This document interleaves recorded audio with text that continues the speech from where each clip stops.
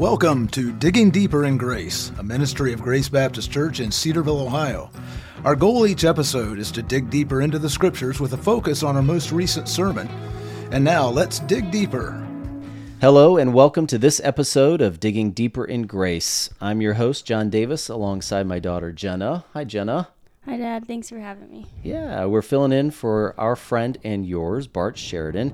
Bart's away this week, and it's going to take two of us, I think, to carry the ball alongside our good friend, Pastor Tim Cockrell, to discuss his most recent sermon here at Grace, Hosea 11 through 13, Fatherly Love and Faithless People.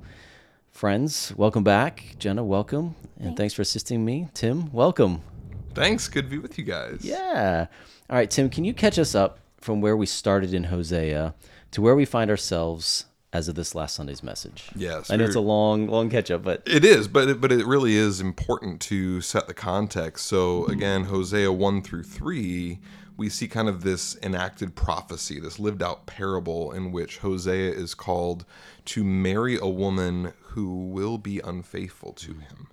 And that God has Hosea walk through this as a way of identifying and even explaining God's relationship with Israel, that he had lavished unconditional covenant love and loyalty on Israel, and they had responded by being faithless, ungrateful, idolatrous, even prideful and self-sufficient.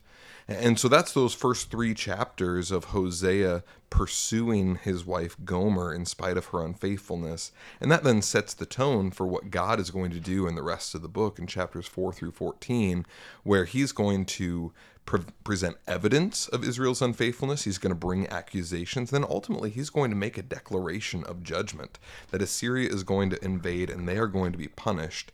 And if you read chapters 4 through 10, the weight of the judgment themes kind of begin to really add up on us. But then when we get to Hosea 11, it's almost as if the clouds part and there's this beautiful hope that shines on the horizon where suddenly God is saying, I was like a father to you and you were rebellious children, but as I think about destroying you, which is what you deserve, my heart recoils within me and my compassion grows warm. And we just get a beautiful picture of who God is. And that all drives us toward then the end of the book, which is really a call to repent and to change course as a result of what God has revealed in this book.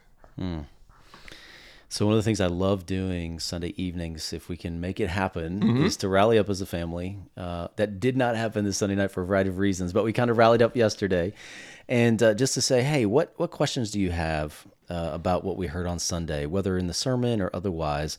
And so, Jenna, here it is. Here's your time to shine. This is a segment I'm going to call Questions from Kids. Okay, so Jenna, before you share your question, tell us what you enjoy most about being a part of Grace. I really love the youth group and hanging out with the youth group.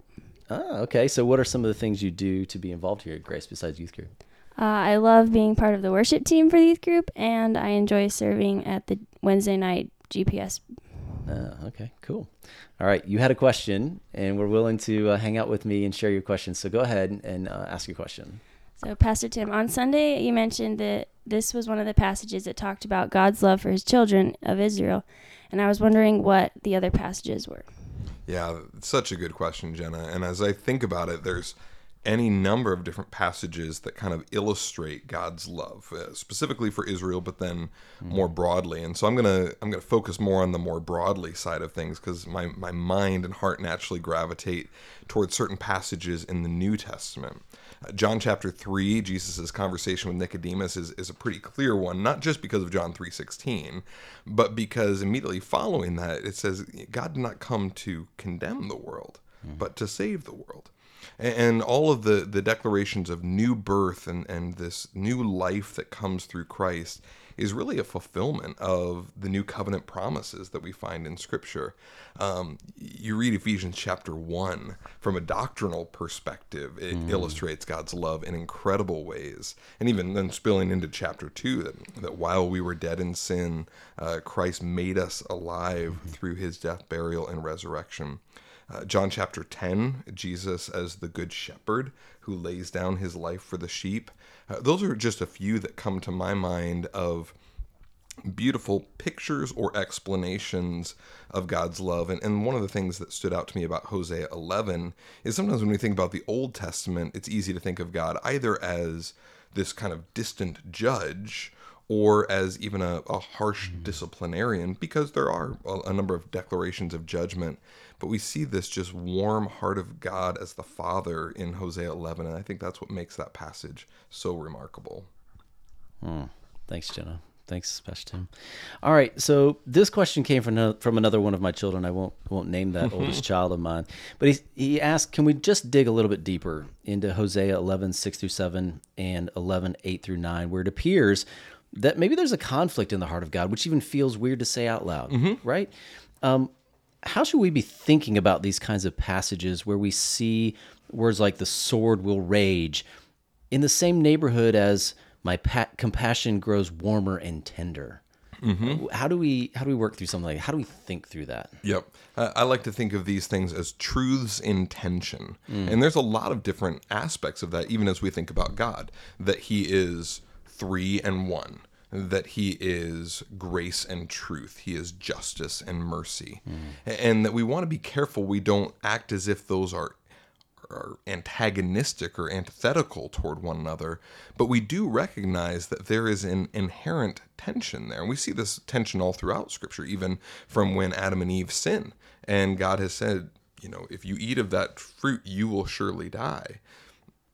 But then almost immediately, there's this promise of redemption, of rescue that happens here.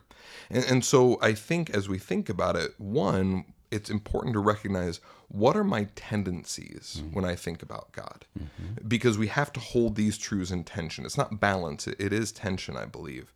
And if our tendency to think about God is as this kind of harsh judge, maybe that was the way your dad or grandpa was growing up, then I think it's important to remind and reinforce ourselves of these truths that God is warm and loving and tender and compassionate. But on the other hand, we live in a culture in which it's increasingly common to view God one-dimensionally as simply a God of love and grace, and that he is this kind of tolerant, indifferent, apathetic deity in the sky. And that's where I think we need to read these passages of God's judgment and take them to heart, to say God is holy, his wrath is good. It's not something to be ashamed or embarrassed about, but rather that's integral to his nature.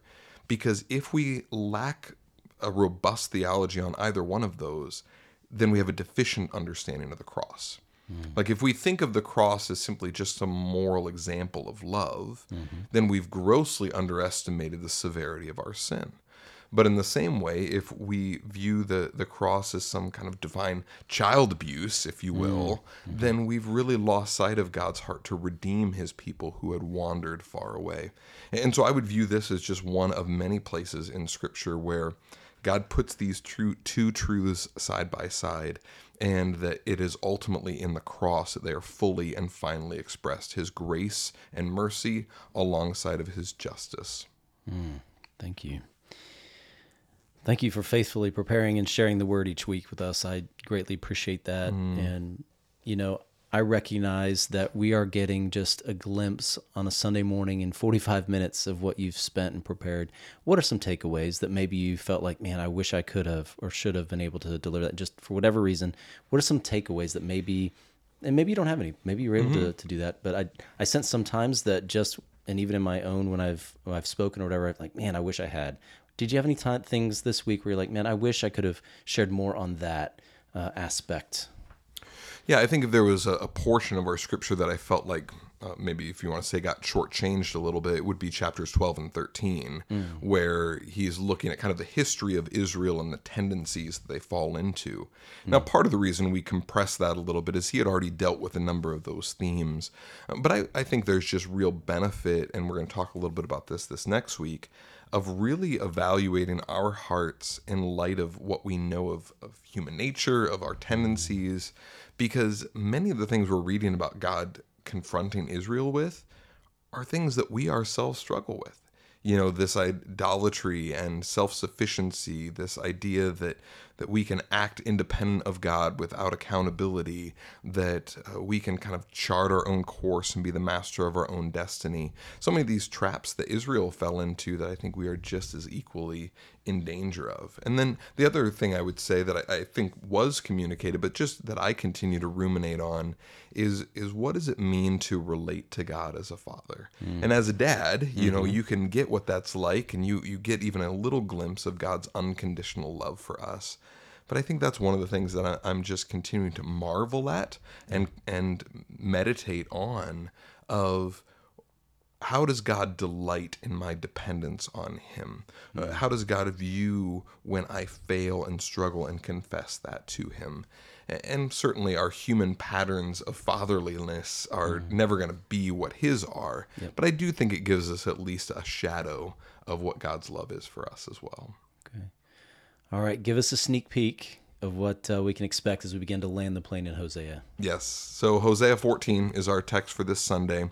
And in many ways, it's a capstone of the whole book. So up to this point, God has been illustrating Israel's unfaithfulness. He's been providing evidence and accusations. He's been declaring what the punishment is going to be.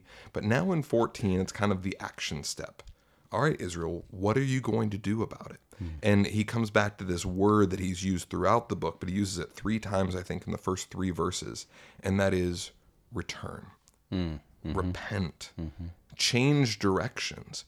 And so we're going to be talking a lot about the concept of repentance, because I think in Christian circles, sometimes we imagine that this pattern or discipline of repentance is for people that are really messed up, you know, that have really gone astray, and they're the ones who need to repent. But we who are, you know, relatively obedient Christians, then repentance is somehow a more rare thing for us. And I think that's just a really poor understanding of repentance, if in fact that's what we're thinking. Because repentance is designed to be a declaration of our belief in the gospel and our recognition of the fact that there is continuing to be indwelling sin. And so if I repent of that sin, I'm claiming, God, I know who I am, and I know who you are, and I know what my only hope is. And Scripture actually says that actually helps us rescue ourselves from temptation, because we begin to see things clearly, we begin to desire things rightly. So we're going to walk through some pastoral principles of what does it look like to repent? How do I recognize false repentance, or just maybe worldly sorrow, and then the difference between that and true godly repentance? And then the book kind of closes with God declaring, when you turn to me, you're not going to find a angry, condemning father. You are going to find a delighted father, husband, who longs to welcome you home, to redeem and restore you, and to give you all the good things that you've been looking in other places for. And so I think it closes then in verse 9 with this question of, what are you going to do about it? And so it's just a very practical chapter that I think is rich with a lot of certainly wisdom, but also calls for how we're going to respond. I think it's a great place to land in terms of where we even end this podcast. So Jenna, if you'd help me, I think you referenced this just a few moments ago, Ephesians 2. Jenna, do you mind helping me read this chapter, or 2, 1 through 10? I'll do 1 through 3 if you'll finish this out. Ephesians 2, 1 through 10. And you were dead in the trespasses and sins in which you once walked, following the course of this world, following the prince of the power of the air, the spirit that is now at work in the sons of disobedience, among whom we all once lived in the passions of our flesh, carrying out the desires of the body and the mind, and were by nature children of wrath like the rest of mankind. But God, being rich in mercy, because of the great love with which he loved us, even when we were dead in our trespasses, made us alive together with Christ. By grace you have been saved, and raised us up with him, and seated us with him in the heavenly places in Christ Jesus, so that in the coming ages we might show the immeasurable riches of his grace and kindness towards us in Christ Jesus. For by grace you have been saved through faith, and it is not your own doing, it is a gift of God, not a result of works, so that no one may boast. For we are his workmanship, created in Christ Jesus for good works, which God prepared beforehand that we should walk in them. Thank you, Jenna. It's been good to be back with Pastor Tim Cockrell for this week's episode of Digging Deeper in Grace.